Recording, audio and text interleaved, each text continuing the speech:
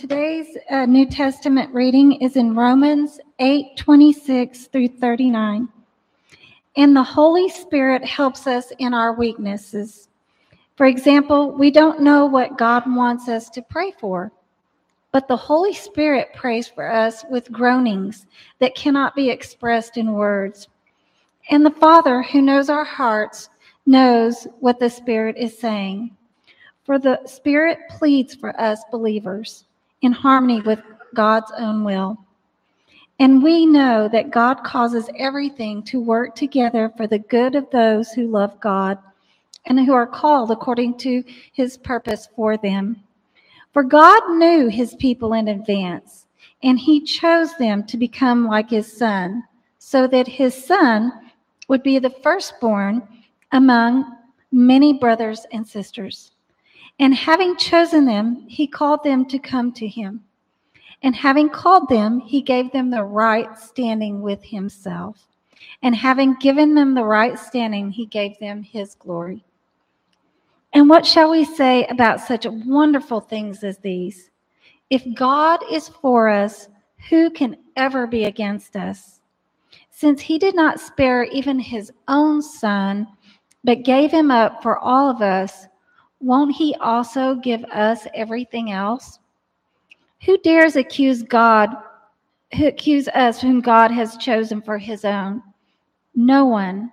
For God himself has given us the right standing with himself. Who then will condemn us? No one.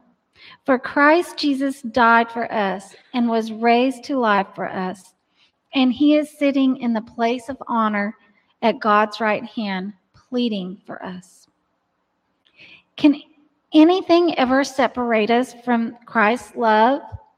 Does it mean he no longer loves us if we have trouble or calamity, or persecuted, or hungry, or destitute, or in danger, or threatened with death? As the scriptures say, for your sake we are killed every day. We are being slaughtered like sheep. No, despite all these things, overwhelming victory is ours through Christ who loved us. And I am convinced that nothing can separate us from God's love, neither death, nor life, neither angels nor demons, neither our fears for today, nor our worries about tomorrow. Not even the powers of hell can separate us from God's love. No power in the sky above or in the earth below, indeed nothing in all creation, will ever be able to separate us from the love of God that is revealed in Christ Jesus our Lord. I want to say that that hymn that we sang at the opening, What a Friend We Have in Jesus, as we were singing it in the first verse, it said, what a privilege to carry everything to God in prayer. So as I begin praying, and I know you all have prayers in your heart, it is a privilege to be able to stand here and before our Lord and pray. So let's go to the Lord in prayer. Our Heavenly Father, we just praise you because you are powerful and you're almighty, and you are good and loving and just. And Lord, I just thank you for every soul that is here today. And I thank you for the rain you've given us. And I thank you that you lead us in everything. And I just thank you that we all have this church to worship you in and the freedom to do that. And Lord, I just ask that you'd be with all those who aren't with us today, those who've had surgery, who are ill or sick. And I just ask that you would comfort them and be with them. And I know a lot of people are traveling right now, Lord, and I just ask for you have mercy on them in their travels and keep them safe. And Lord, I just ask that you would be with Brian, Amberly, and their children. And Lord, we thank you for them, and we thank you for what they mean to us. And Lord, I just ask that you'd bless them and hold them up in your love, and just be with Ryan today as he gives us a message, and let the Holy Spirit speak to him and help us to prepare our hearts to be able to hear what the Holy Spirit has to say through him to us. And Lord, I just ask that you'd be with all our leaders in our world and in our country and in our states and in our communities, Lord. And Lord, where there's division, let there be unity. And Lord, help us all come together and do what's in your will. And Lord, I just ask that you'd be with all our military personnel and their families as they are serving our country. And Lord, if there be anybody in this church, in our families that don't know you as Lord and Savior, that you would bring them to you.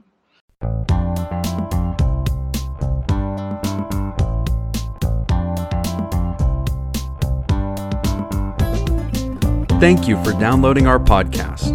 Make sure to subscribe to get new ones every week. And don't forget to check out First Methodist Sweetwater's website and social media. Now, here is Pastor Ryan Strebeck.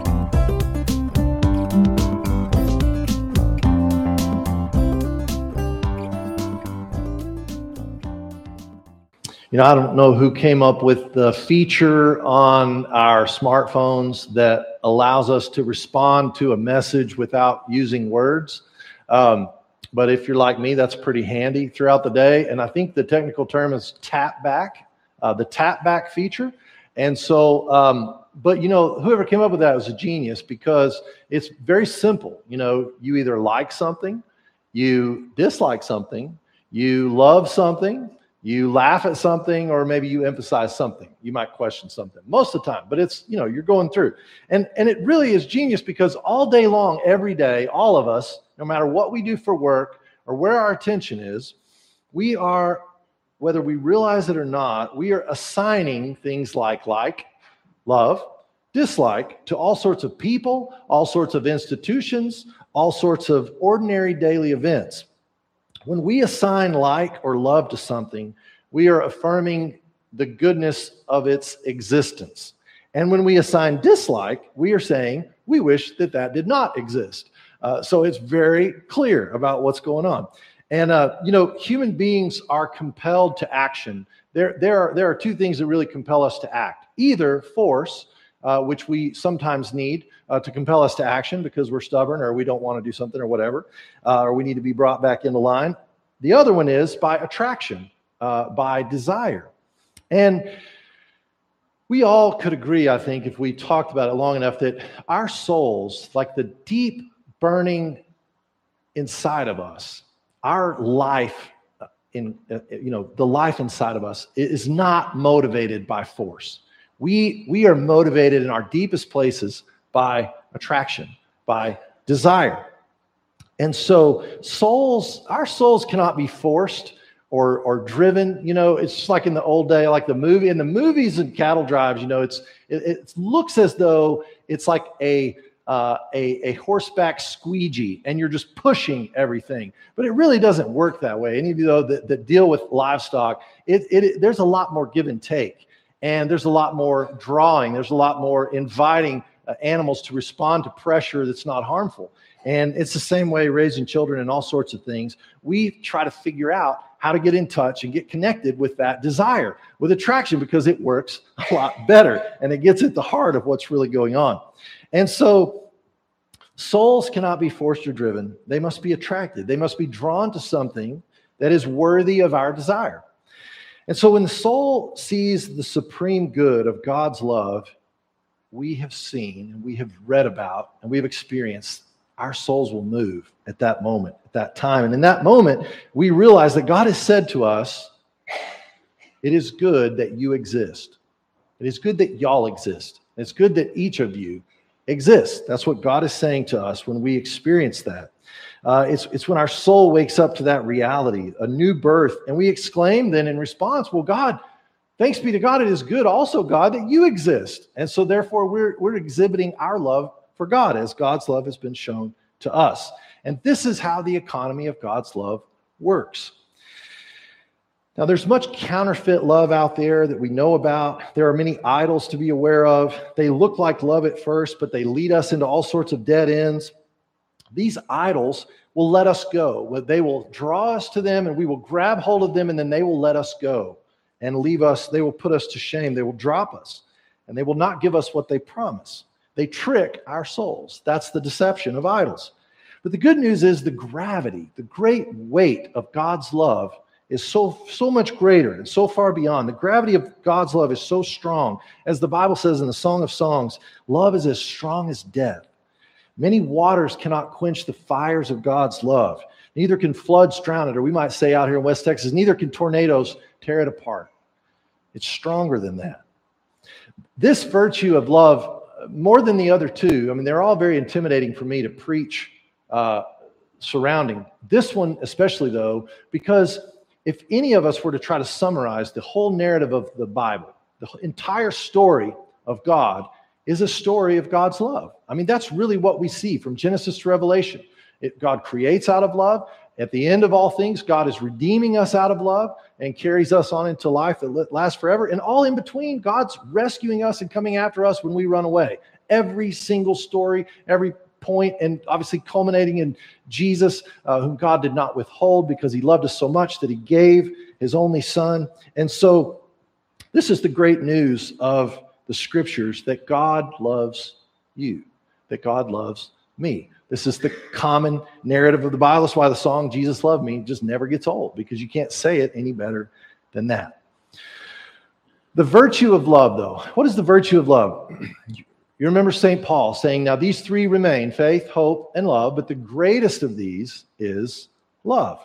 And love is the only virtue that really carries on into eternity. It's the only virtue that we receive now in this life, and it grows inside of us, and then it stays with us forever, because we will always be receiving and giving love as long as we're alive eternally, because we're going to be in the life of God, and God has always been love at the center of God's being forever and ever. And so when we see God face to face, we will no longer need faith, because we will see no longer dimly, so we don't need faith anymore. We no longer need hope, because we will be home.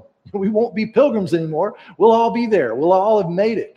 And so love is the one thing that remains, because it's the thing that we'll always need. It's what we were created for. And we were created to behold God and his goodness, and to love God and to be loved by God. And that ongoing communion of love between human beings that God created, the world that God created, and the life inside of the Godhead, the Father, Son, the Holy Spirit, that will keep us busy for the rest of our eternal existence. There's a beautiful, beautiful thing. It will never end, right? World without end. Amen. That's what we're dealing with here. And that's why love is the greatest of these, as Paul says. The gift of love is something that awakens inside of us when we recognize that we are loved by God. And then we begin to, of course, want to share that love with others. It's like a well inside of us that's overflowing. It's bubbling out to the world. It's a love that grows in our soul. As long as we exercise love, as long as we experience love and we share that love, it will get larger inside of us. And if we take that love and we ignore it, and we suppress it, and we don't share it, and we don't reach out, and we don't make room in our hearts for others, then that capacity to love inside of us gets smaller and smaller and smaller. That's why we see these trajectories in people, and we all know both kinds of people, that, you know, some that grow in love throughout their life and others that decrease in love throughout their life. And that's how love works. You can't be sitting still. You're either growing or you're declining in capacity to love. We're kind of in this middle part of Romans for these three sermons on faith, hope, and love, and we round out here in chapter 8. In chapter 8, it's very fitting. It's in the center of the book. It's in the very middle of Paul's letter. He spent the entire book, talking to us about God's love. The book opens up where he calls us God's beloved. We belong to God in chapter 1. We talked about last week how we're not disappointed. Hope doesn't disappoint us because God's love is shed abroad into our hearts. It's poured into our hearts. And so as long as God's love is poured into our hearts, we're good to go. We're not disappointed. We move on and we experience life. So we know that love is kind of at the center of all things. But in chapter 8, it really ramps up. And we realize that now the Holy Spirit is helping us in the ways that we need help.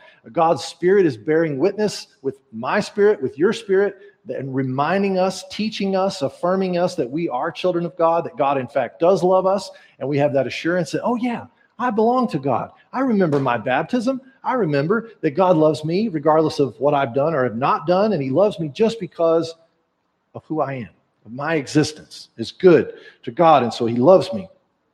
And so the chapter begins with, there is no condemnation. You remember when Jesus says to the woman who's caught in adultery, he says, well, woman, who is here to condemn you when all the stones have dropped? And she says, well, no one's here to condemn me. He says, well, I don't condemn you either. Now go and sin no more. There's no condemnation in love, right? There's no more of that condemning judgment. And so those that are recognized that they're loved by God, there's a freedom there. And the chapter ends with, nothing can separate us from the love of God. So once we've determined that love is a good thing that we would want to hold on to, the good news is, hey, it doesn't go away. God won't let go of us. And that's great news. And so our participation in this love is called grace in the New Testament. Amazing grace, how sweet the sound. That's what we celebrate. Anytime we participate in the love of God, it's called grace. And so in chapter 8 of Romans, the Spirit of God is at work, writing a new law on our hearts. It's no longer a law that's written on tablets of stone that only a few people have access to and have to interpret to the rest of us. But in fact, the law of God is written on our hearts, and that is the law of love. And so there's this new capacity that begins to grow inside of us to love and to forgive, to receive God's love, to give God's love, and it's this ongoing thing. I think really the best basic definition that I've ever heard of love is just kind of a philosophical definition. But if you go back, I mean, the people that have written about this a lot in the 20th century and that kind of makes sense in our language, I think the best way to describe what love is love is simply the experience of or saying, it is good that you exist. It's good that you exist. The alternative is that you don't exist, and that would be not love. But love says it's good that you exist. And so that works with God's love for us, where we learn and experience, we come to believe, wow, God really does love me. God really does think that it's better that I exist than that I not exist. Because sometimes we despair and we think, gosh, what's the point? Or what is my purpose here? What am I really doing? Or maybe it'd be better off if I wasn't around or whatever. And love and receiving God's love, we're remembering it's better that you and I exist than that we don't. That's good news. Thanks be to God. And we recognize that we're loved unconditionally by God, and that's why God created us, because he loved us. He loved the idea of us so much that he gave us life and put breath in our lungs and gave us a place on this earth to live. And then it comes back when we're learning to love God back, and we're learning to love our neighbor, and we learn to say, God, it is good that you exist. It is better that you exist than that you don't. And then we learn to look at our neighbor and say, neighbor, even though you drive me cotton picking crazy sometimes, it's good that you exist. It's better that you exist than if you didn't. And I'm going to affirm that. And I'm going to believe that. I'm going to act as though that's the case. And I'm going to love you. Even though we disagree on things, even though we voted for different people in the 88 election or whatever, I'm going to love you because I'm affirming it's good that you exist. And God has you here for some reason, and we're going to work this out. And so it's an affirmation of our existence and our neighbor's existence. It's an approval of God's love. Remember, God saw everything that he created in Genesis and said, ah, yes, that's good. That's very good. That is very good.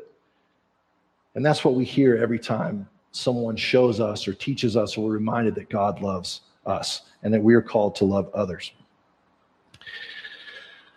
Learning to love really is a movement from I'm thinking it's not good that you exist, neighbor, to, okay, it is good that you exist. And that's the hard work of love. You know, that's what taking up our cross and following Jesus is a lot of times, is laying down our own life, laying down our own love of, undue love of self, that we might pick up a love that is larger and greater. It's like making room in our hearts for more love. It's making room. It's a hospitality thing. It makes room in our hearts to love God, and it makes room in our hearts to love others in a way that keeps everyone safe and brings everyone the good things that love desires to bring to us. So we've kind of defined love. So what are some characteristics of love? Or like, how do we recognize love in the world when we see it in our friendships and in our communities and in church families and all the places we see it? How do we recognize love? A couple of things from Romans 8. This is not an exhaustive list. It's just something I've been thinking about this week. From verse 32, love gives. Love is generous, right? When we see generosity, that's love. Since God did not spare even his own son, but gave him up for us all, won't he also graciously give us everything else? Isn't that great? Won't God, if he didn't withhold his son, why would we think he would withhold good things from us? That's how God loves us, generosity. The second thing I see in Romans 8 is love holds on. Love fiercely hangs on to us, i.e. nothing separates us from the love of God. Even though we feel like we're suffering or we're going through something that we've been separated from God's love, Paul says nothing can separate us from the love of God. All these things, despite all these things, victory is ours through Jesus, who loved us. And I'm convinced that nothing can ever separate us from the love of God. Neither death, nor life, nor angels, nor demons, nor fear today, worries about tomorrow, not even the powers of hell can separate us from God's love. Love holds on. We see that in our human love. Have you ever been loved by somebody in a way that they held on? They didn't let go of you when you were hard to love, when I was hard to love, and those people hung with me. And that's part of how I learned what God's love was people didn't give up on me. And so I was like, oh, okay, that's what we mean by unconditional love. Number 3, love sets free. Love provides freedom. Verse 30, and having chosen them, he called them to come to him, and having called them, he gave them right standing with himself. Or another translation might say he justified them. Having given them right standing, God gave us his glory. So we realize that we've been issued this freedom in which we can stand. It's the truest freedom. And so then we realize that we've been given freedom by God's love. We take vows and things like that. We're actually binding ourselves to the goodness of that love. And that's how we keep going. That's what gives us our truest freedom. And that's why when we fall in love, if we want to keep that love strong, we want to let that love grow, we make vows to each other. And we say, hey, when the feeling of being in love is not there 20 years from now, 20 days from now, 20 minutes from now, and even when it is, it's these vows where I'm going to bind myself to this love because it's worth it. And it's that idea of kind of, the captain lashing himself to the mast and saying, I'm here for it. I'm hanging on no matter what storms come. And that's where we find our truest freedom is taking those covenants, which just celebrate the love of God. And finally, love works all things for our good. This is how we learn to love other people a lot of times, is we're working for their good. If we believe that it's good that someone exists, we want to affirm that, then we want them to experience goodness. We want them to experience beauty. We want them to experience truth. And so we'll work that they can experience those things. 8:28, we know that God causes everything to work together for the good of those who love God and are called according to his purpose for them. If we affirm the existence of someone, if we approve it, through our actions, we'll also desire that they experience what is good, what is beautiful, and what is true. I want to close with just a little exercise and kind of our response today, our response to the word. I want us to echo the psalm that Wes read for us. So in a moment, I'll read a part of the psalm, and then we'll all say together, God's love endures forever. So we can practice that. God's love endures forever. Okay, good. We'll say it with gusto and we'll celebrate it. That's one of the psalms that Jesus would have prayed at the Last Supper. It was common to do that at Passover, and so it's just something he would be celebrating the love of God, that God loved us enough to save us and to rescue us, and so that's what we're going to celebrate, is the love of God in that way. But I was thinking about when I was trying to just think about God's love, one of the places that I've seen that really clearly in the last several weeks is at Young Elementary Church Camp out at Camp Bubman, which you all support, and Brandy, our children's director, is the director of. And so it was truly a privilege to be out there again, and I was able to do their chapel services with them. And so we talked about the Trinity, we talked about the love of God, and it was so much fun because you could just see all their little faces. And they just light up when they recognize, like, oh, okay, there's good news to be had. And they don't hide any of their emotion. It's just all out there. And then every once in a while you see a face and you think, you're a little grieved because you see a face and you go, I'm not so sure that someone has gone out of their way to tell them that it is good that they exist. And so we have the privilege then there of saying that to them and saying, hey, it's good that you exist. And don't take my word for it, but take God's word for it. And then to see them kind of light up. And, we serve them communion and we're just saying and showing in every way we can, God loves you. He loves that you're here. He loves that you exist and that they would never forget that. So as I was kind of thinking about that and thinking about us sitting here today, I wonder if we could just take a moment. You may want to close your eyes and just picture yourself there in the pews at Scott Chapel, if you know Scott Chapel, or picture yourself at the pews of a church camp where you grew up or somewhere where you've been, maybe a church that you grew up in, and just see yourself as a child. See yourself as a third or fourth grader and imagine God saying to you through a variety of ways, it is good that you exist. It is good that you're here. That the reason that you're here, I loved you so much. I love the idea of you so much that you were born. You're here, and I'll always love you. And there's nothing that can ever separate you from my love.